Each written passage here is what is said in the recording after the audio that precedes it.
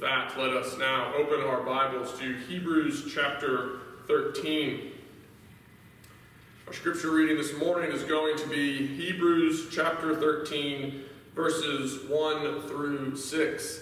As we saw last Sunday, Hebrews chapter 13 begins with a series of bullet point exhortations, each one meant to flesh out in some way what it means for us to run with endurance the race of faith that has been set before us.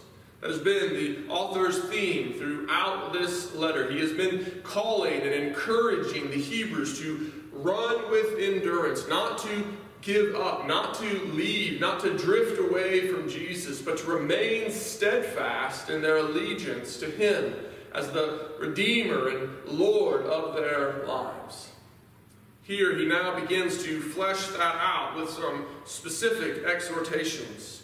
We looked at the first three of these last Sunday, having to do with love. Love for our brothers and sisters in Christ. Love for the stranger. And love for those who are imprisoned and mistreated. The next two exhortations in the chapter have to do with sex and money. We'll be looking at the first of these this morning, the one dealing with marriage and sexuality. But before we hear God's word read, I want us to pray and ask for His grace to receive His word as it actually is, as the very word of God, the words of life. Let us pray and ask God to prepare our hearts to receive His word this morning. Father God, we do thank You for Your grace. We thank You for the gift of Your word. And we ask You now that You would prepare us to receive it as it is. Open our hearts that we might receive it with faith and with love, and strengthen us that we might bring forth its fruit in our lives to the praise of Your glory. This we pray in Jesus' name. Amen. As I said, our focus this morning is going to be on the exhortation in verse 4, the exhortation dealing with marriage and the marriage bed.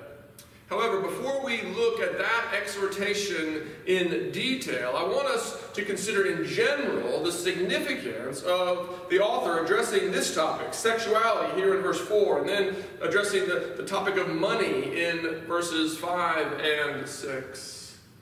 I want to suggest to you that the author's willingness to address these topics reveals to us something vital about the nature of faith and about the transforming power of faith. I want to suggest to you that the author's willingness to address these subjects suggests to us that the faith that we have in Jesus Christ is a faith that transforms our lives even to the very core.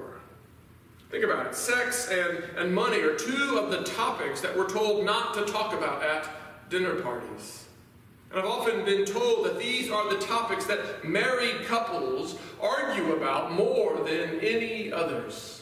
In fact, I make a point of addressing these very topics in all my premarital counseling. And if you picked up almost any book on marriage, you would find chapters addressing these topics.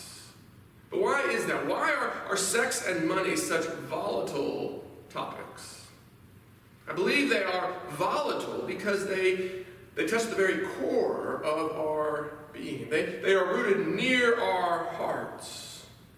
Our desires and our fears related to sexuality and to possessions are some of the deepest fears and desires that we have. And because we are sinners, they are the fears and desires about which we are least willing to compromise. For us, it seems that getting our way in these areas is vital to our well-being. It's vital to our happiness. That if we can't have our way here, then we can't be truly happy. We are willing to tolerate a form of self-denial related to other things, more peripheral things, less central issues. But denying ourselves in these areas feels too much like dying. And so we resist it. We hate it. And yet, isn't that exactly what Jesus told us to expect? He told us that following Him would feel like dying because following Him, putting our faith in Him, believing in Him, transforms us to our core. It doesn't just touch the periphery of our life. It doesn't just change a habit here or a routine there. To follow Jesus, to commit to Him, to put our faith in Him, to receive Him as Lord, changes everything. We could say that Jesus only has radical disciples. A radical disciple is a to-the-root disciple, a disciple who is devoted to Jesus, devoted to his Lord, all the way to the root. And this is what Jesus demands. Jesus himself said that if anyone would come after me, he must deny himself, take up his cross, and follow me. The one who will not lose his life, the one who will not die for Jesus' sake, that one cannot be his disciple. If we are going to be disciples of Jesus Christ, we must allow our faith in Him to transform our lives, even to the very root. And so the question that we face as we come to these next two exhortations in chapter 13 is just that. Are we willing? Are we willing not to talk about loving our neighbor in some vague way, but are we willing to allow faith in Jesus Christ to transform our lives, even at the core level of our sexuality, even at the core level of our relationship with possessions? Because that is what Jesus demands. So the first thing that I want you to see this morning, even before we get into the specifics of the command itself, is that I want you to see the radical nature of faith. I want you to see that the faith that we are being called to, the faith that we are being called to endure in, the faith we are being called not to drift from, is a radical faith. It is a transforming faith. It is a faith that renews us to our very core. A faith that renews even our views of sexuality and of money. So that understanding the full significance of what we are about to look at, let us consider what this faith does to our understanding of sex. The author's exhortation is actually pretty clear. He says, honor marriage and keep the marriage bed undefiled. It's a straightforward command, but what does it mean to honor marriage? I want to give to you this morning four aspects, four perspectives on what it means to honor marriage. The first is taken more from our modern culture. The next three are taken from the first century. We see evidence of them in the pages of Scripture itself, but I think each of them is applicable to our situation today. So let's begin. What does it mean to honor marriage? I think that most conservative Christians today, most people in our circles, when we hear that language of honoring marriage, the first thing that comes to mind is resisting those who would redefine marriage to include homosexual unions. When we hear the language of honoring marriage today, we almost immediately assume that someone is talking about resisting the LGBTQ agenda, that agenda which wants to normalize and promote the acceptance of homosexual desire and homosexual practice. And it wants to promote homosexual marriage as a legitimate union between two people of the same sex. It is commonplace in our culture today. So I want you to hear me say this morning that there is no doubt that honoring marriage must include standing against those who would redefine marriage.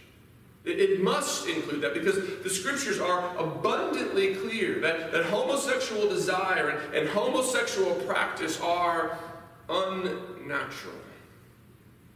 Now, what does that mean to say that they are unnatural? It doesn't mean that people do not experience these feelings naturally. I am persuaded that they do. I am persuaded that many people have a predisposition in their body towards homosexual desire. To use the modern parlance, I am persuaded that some people are born that way. Now, I know Christians resist this idea, but I don't think it should be that controversial, and I don't think it should be that surprising. We see it all the time. Our bodies are riddled with the myriad manifestations of the fall. Our bodies show the realities of our brokenness. Some of us are predisposed to physical maladies. We are predisposed to diabetes or to obesity or to cancer. We have a physical predisposition. I can tell you that I am only a few pounds overweight, not because I have such self-control in what I eat, but because I was blessed with a good metabolism. If I had a different body, my situation would be gravely different. I am not predisposed to obesity, but I might be predisposed to diabetes. My father has diabetes. He developed it later in life, and that may be something that I have to fight against and wrestle with later in my life. We have physical predispositions towards certain physical maladies. And it's not just physical maladies. There are also mental and emotional maladies and illnesses that some of us are predisposed to. Some of us are more predisposed to anxiety or to compulsion or to fear and depression. We are disposed to different maladies. We are disposed to different illnesses, and not all of us are the same. And so it is not surprising that some of us would be predisposed to homosexual desire. That doesn't in any way excuse it. It simply makes us aware that some people experience these desires naturally. That they are born with this brokenness. But if they experience these desires naturally, what does it mean to say that homosexual desire is unnatural, as Paul does in Romans chapter 1? I said it doesn't mean that they don't experience these things naturally. It doesn't mean that they weren't born that way. But rather, it means that what they are experiencing is, in fact, a result of the fall. What they are experiencing is out of accord with God's design. See, God is the one who spoke all things into existence. And when all things conformed to His word, all things were good, even very good. But when man rebelled against God, they brought sin and death into the world. The world was bent. The world was twisted. It was broken. It no longer reflected God's design for creation. And that is exactly what we believe about homosexual desire. It is a twisted desire. It is a disordered love. It is a sign of our brokenness. And because it is an unnatural desire, because it is a desire that is out of accord with God's design, it is by definition then a sinful desire. Sin is any want of conformity to or transgression of God's word. When we fail to conform to what God says we should be, or when we cross a line that God says we shouldn't cross, when we sin either by omission or by commission, we are in sin because we are transgressing God's word. We are transgressing God's law. God's word defines what is good. God's word defines what is natural. And homosexual desire falls beyond that pale. Homosexual desire, homosexual practice are unnatural and sinful behaviors. And therefore, in our day, we must resist those who would suggest that marriage can be redefined. It cannot be redefined to include homosexual relationships. But I want you to understand that this is not simply an expression of our distaste for homosexual practice, but it is rather an expression of our love. In our day and age, those who oppose the homosexual agenda, they are often seen as cruel. They are often seen as unkind. And to a certain degree, this is because they often have been. Christians have been cruel. Christians have been unkind in their opposition to the homosexual agenda. However, even if we had been perfectly patient, perfectly kind, perfectly gentle, and all that we had ever said, we would still be seen as cruel. We would be seen as cruel because we are telling people that to express their most basic and core sexual desires is inappropriate and sinful and therefore must be resisted, and those desires must be put to death. And in our day and age, such teaching can only be heard as cruel. But we must stand by it. We must continue to honor marriage as God has designed it. Because we believe that God's design is at the very foundation of true shalom. And it is at the very foundation of human flourishing. You see, it is God who decided that marriage would be at the very foundation of human civilizations. It was God who said it was necessary for man and woman to be joined together in marriage in order for his shalom to be spread to the ends of the earth. The task that he gave man as his image bearer of taking dominion, of establishing his kingdom on earth as it is in heaven, that task required man and woman to be united together. And so, it is not okay, it is not good for us to redefine marriage as we see fit. And so to honor Jesus as Lord and to serve his kingdom well, we must honor marriage as it has been given to us by God. That is first. We must resist the homosexual agenda that would redefine marriage, not because we despise those who struggle in these ways. Their struggles are like our struggles. We all have a bent towards sin. We all have unnatural, disordered desires that must be resisted. The point is not that their behavior is worse than others. The point, rather, is that we believe that Jesus is a good king. And we bow to his word. We bow to his design for marriage. Because we believe that in his kingdom and in his shalom, we will find our ultimate good. The same thing could be said about those in Paul's day who were denying the goodness of marriage. This is another way of dishonoring marriage that we see in the pages of the New Testament.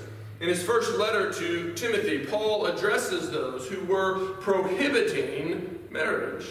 And his words of warning against them are couched in the strongest possible language. He says that they are actually committed to the teaching of demons. He says that their consciences have been seared. Why would Paul use such strong language to oppose this false teaching? I believe that Paul opposed those who were prohibiting marriage so strongly because he understood that prohibiting marriage struck at the very vitals of human society. Again, remember what we just saw. It was God who designed marriage. It was God who gave marriage as a gift to mankind. It was God who said that this union between a man and a woman would be the foundation of his shalom in the world. And so when someone comes along and says that it would be better for people not to marry, that those who want to be truly spiritual, those who want to truly please God must renounce marriage, and must renounce sexuality, and they must commit themselves to a perpetual virginity so that they can be devoted fully to the Lord. That teaching, while it sounds pious at first, is actually the height of human hubris. Because it denies the goodness of what God himself called good. God himself said it was very good when man and woman were united in marriage as a partnership to take dominion of all of creation and to fill it with God-honoring image bearers. That was God's design. That was God's plan. When others come along and say, no, it would be better for us to remain single. It would be better for us not to marry. It would be better for us to renounce those evil bodily desires of sexuality. They sound pious. They sound wise. But they are contradicting God's very word. And so again, one of the ways that we honor Jesus as Lord, and one of the ways that we work out our faith in Him, is by honoring the goodness of marriage, by honoring as the good gift that it is. We must resist those who would prohibit marriage. And this raises questions about those who are single in our day. If marriage is good, if marriage is the foundational relationship through which man's task of dominion is going to be fulfilled, what about those who are single in our day? It's an important question, so let me address it just briefly. Paul makes it abundantly clear that in this present day there are those who are called to singleness. Now, a Christian might be called to singleness for a season, or he might be called to singleness for his life. And that call might be joyfully received, or it might be providentially imposed. There are some who want to be married, but who have not been given the opportunities. There are others who joyfully recognize that they have been called to singleness. But either way, the calling is from God, and the calling is a noble one. There are ways that a single person can serve the Lord that are not open to someone who is married. And so if you have been called to singleness, whether for a season or whether for life, you have a noble calling. You have an opportunity to serve the Lord in ways that those who are married cannot. You've all heard the stories of the minister who sacrificed his marriage and his family to his ministry. God is not pleased with such sacrifices. The one who is married has certain obligations, and those obligations have a priority. They come first. The one who is single has a different kind of freedom to do things that those who are married might not be able to do. And so it is a noble calling. But while it is a noble calling, it is a sacrificial calling. You have given up something of value. You have given up something good. And so while we affirm the nobility of singleness, and we affirm the goodness of the call to singleness, at the same time, we fully affirm, and we must fully affirm, the goodness of marriage. Because it is in marriage that man and woman come together in a union that allows them to pursue the calling that God has placed upon mankind. God said it was not good for man to be alone. God said that man by himself, just as male, could not fulfill the calling that he had received as an image bearer of God. God said that marriage was going to be foundational to man's vocation as an image bearer, as one meant to extend God's good dominion even to the ends of the earth. And so while we must resist those who would redefine marriage, we must also resist those who would degrade marriage as something less than ideal for those who would truly serve the Lord. God's design from the beginning was marriage. But thirdly, not only must we seek to resist those who would define the essence of marriage, or not only would we seek not only must we resist those who would seek to deny the goodness of marriage, thirdly, we must also resist those who would deny the necessity of marriage. Here I'm thinking primarily of those who promote what is wrongly called sexual freedom in our day. The idea that any two consenting adults can relate to each other sexually in any way that they choose. That why would God care who you are sleeping with so long as He has your heart? It's an idea that is often promoted today. Many people today struggle to understand why God cares about our sex life. I think this is actually precisely the misunderstanding that we see at work in the Corinthian church. Paul in 1 Corinthians chapter 5 addresses the Corinthian church because they are tolerating a type of sexual immorality that not even the non-believers would tolerate. And rather than being mortified by this, they're actually boasting about it. They seem to believe that their toleration and their full acceptance of this type of sexual immorality somehow places on display their profound understanding of God's grace.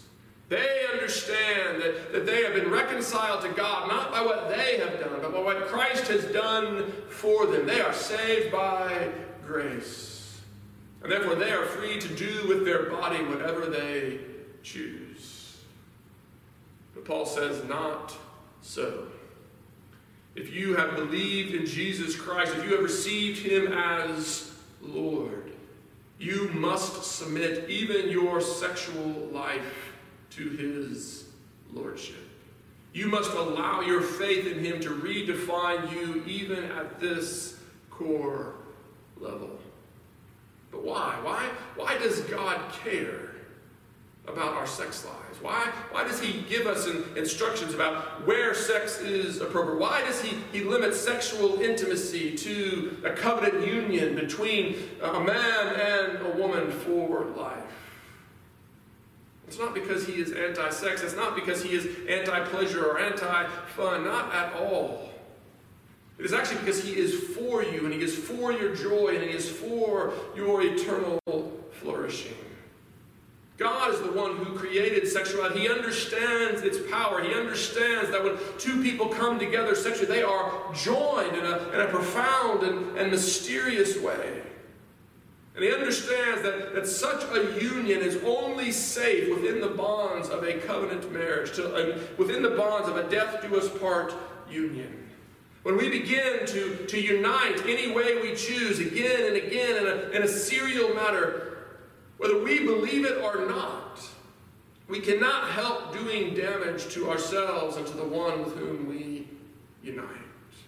One of my professors compared it to taking two pieces of paper and gluing them together and then tearing them apart and then doing it again and again and again. He says when you do that, you cannot but do damage to the paper. And in the same way, when a human being unites with another human being in an act of sexual intimacy, they are united in a profound and mysterious way. We don't fully comprehend it, but we must acknowledge it. And when we tear ourselves apart again and again and again, we cannot but do damage. And so yet again, to honor Jesus as our King is to believe him when he tells us about the power of sexuality, when he tells us that sexuality is only good and safe within the bounds of a marriage. We must allow our faith in Jesus Christ to resist the teachings of the world, the so-called sexual freedom that the world promotes, to see it as the lie that it is, to see it as the death-inducing, death-producing lie that it is. And so we must resist those who would redefine the essence of marriage. We must resist those who deny the goodness of marriage. We must resist those who deny the necessity of marriage. And finally, we must resist those who deny the mystery of marriage. Just said that when two people come together in a sexual union, they are united. They become one flesh in a profound and mysterious way. And we must acknowledge this. Again, this was being challenged in the early church. Paul and Peter both specifically address new converts who have come to faith in Jesus Christ, but whose spouses have remained unbelievers. And there were those in the early church who were suggesting that when a person comes to faith in Jesus Christ, if their spouse does not also come to faith in Jesus Christ, then the new convert ought to divorce their spouse. For after all, how can a Christian be unequally yoked with a non-Christian? Again, like so many of Satan's lies, it sounds pious. It sounds like it is good advice.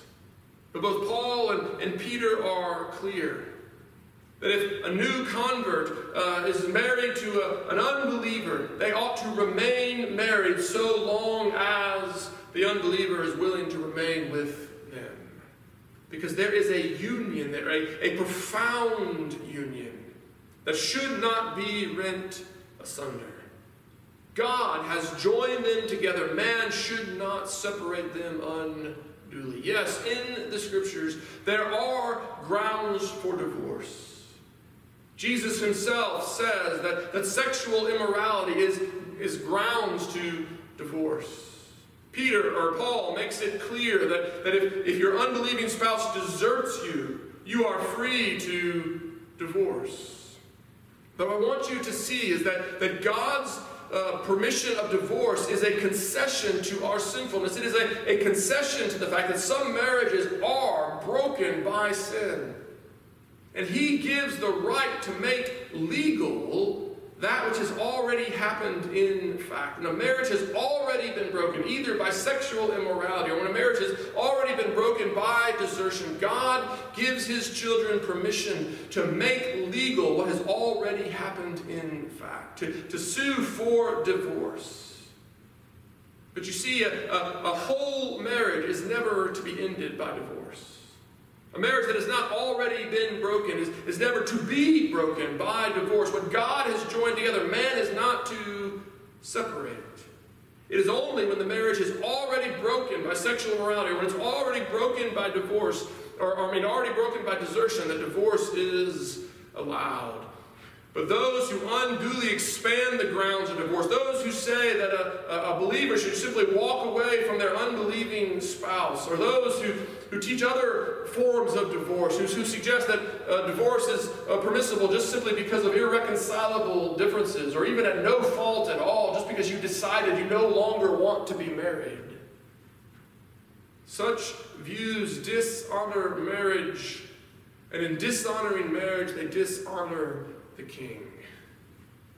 It is King Jesus who said that the marriage, the lifelong marriage, the till death do us part marriage between a man and a woman is a foundational stone in his kingdom. It is essential to his shalom. And so we must not dishonor marriage by unduly expanding the grounds for divorce. See, in all these ways, people dishonor marriage. They seek to redefine it. They seek to deny its goodness. They seek to deny its necessity, or they seek to deny its mystery. But faith in Jesus Christ requires us to resist all of these means, all of these ways of changing the very core of marriage. Marriage is God's design. It is God's good gift to his children. And if we are going to honor him as king, we must honor it. We must honor marriage, and we must keep the marriage bed undefiled. We must allow our faith in Jesus to transform our lives, even to the very core of our sexuality. So the question that is put before you this morning is simply this. Are you willing to have your views of sex transformed by your faith in Jesus? Are you willing to submit even this area of your life to his lordship? You see, Jesus only has radical disciples. He only has to the root disciples. Faith is more than merely acknowledging the truth of a few basic propositions about who he is or what he has done. Faith is pledging your fealty to him. It is absolute allegiance to him. It is receiving him as he is revealed to you in the Gospels, as the Lord of Lords and the King of Kings, as the incarnate Son of God, come in the flesh to give his life as the ransom for many. You cannot have Jesus as your Savior if you will not bow to him as your Lord. And you cannot bow to him as Lord only in part. You cannot pick and choose which areas of your life you will submit to him. If he is not Lord of all of life, he is not Lord at all. If he is not Lord of your sex life, he is not Lord of all.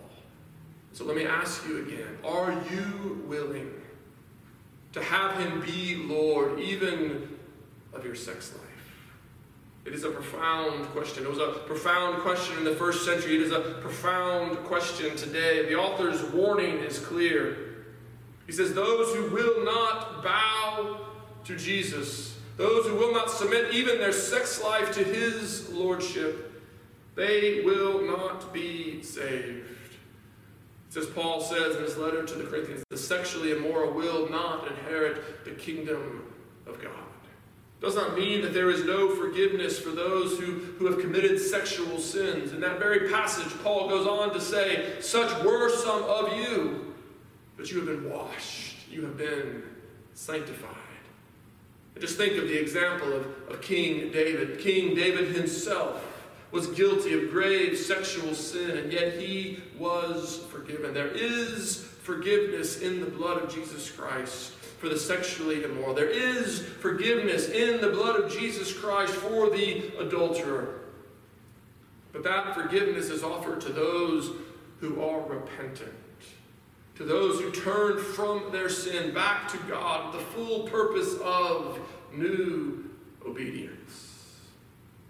If you are reserving this area of your life to do what is right in your own eyes, if you are reserving this area of life to do your own thing, if you will have him as Lord of the more peripheral things, but not of the core things, then he is not your Lord. And you must repent and turn to him in absolute devotion. But for the one who does repent, for the one who submits to Jesus as King, even in their sex life, there is a great promise, a promise of life and of life abundant. The one who bows to him, the one who loses their life, the one who denies themselves, takes up their cross and follows him, the one who allows their faith to transform them to the very core of their being. The one who allows their faith to reshape even their sex life. That one has not only forgiveness, but life eternal through the Son. God is not anti-sex. He's not anti-pleasure. He's not anti-happiness. He is for your eternal and solid joy. He would have you renounce the fleeting pleasures of Pharaoh's house to know the eternal joys of life in his kingdom. And it's because he is inviting us into an eternal inheritance in his kingdom that we call this good news. Do you believe that? Amen. Let's believe it together. Father God, give us grace to receive this word. Father, you know how protective we are of the core things. You know how resistant we are to anyone telling us how to live in these central matters. Father, free us from such foolishness and give us grace to receive your word as it actually is, as the very word of God and as the words of life. We pray this in Jesus' name. Amen.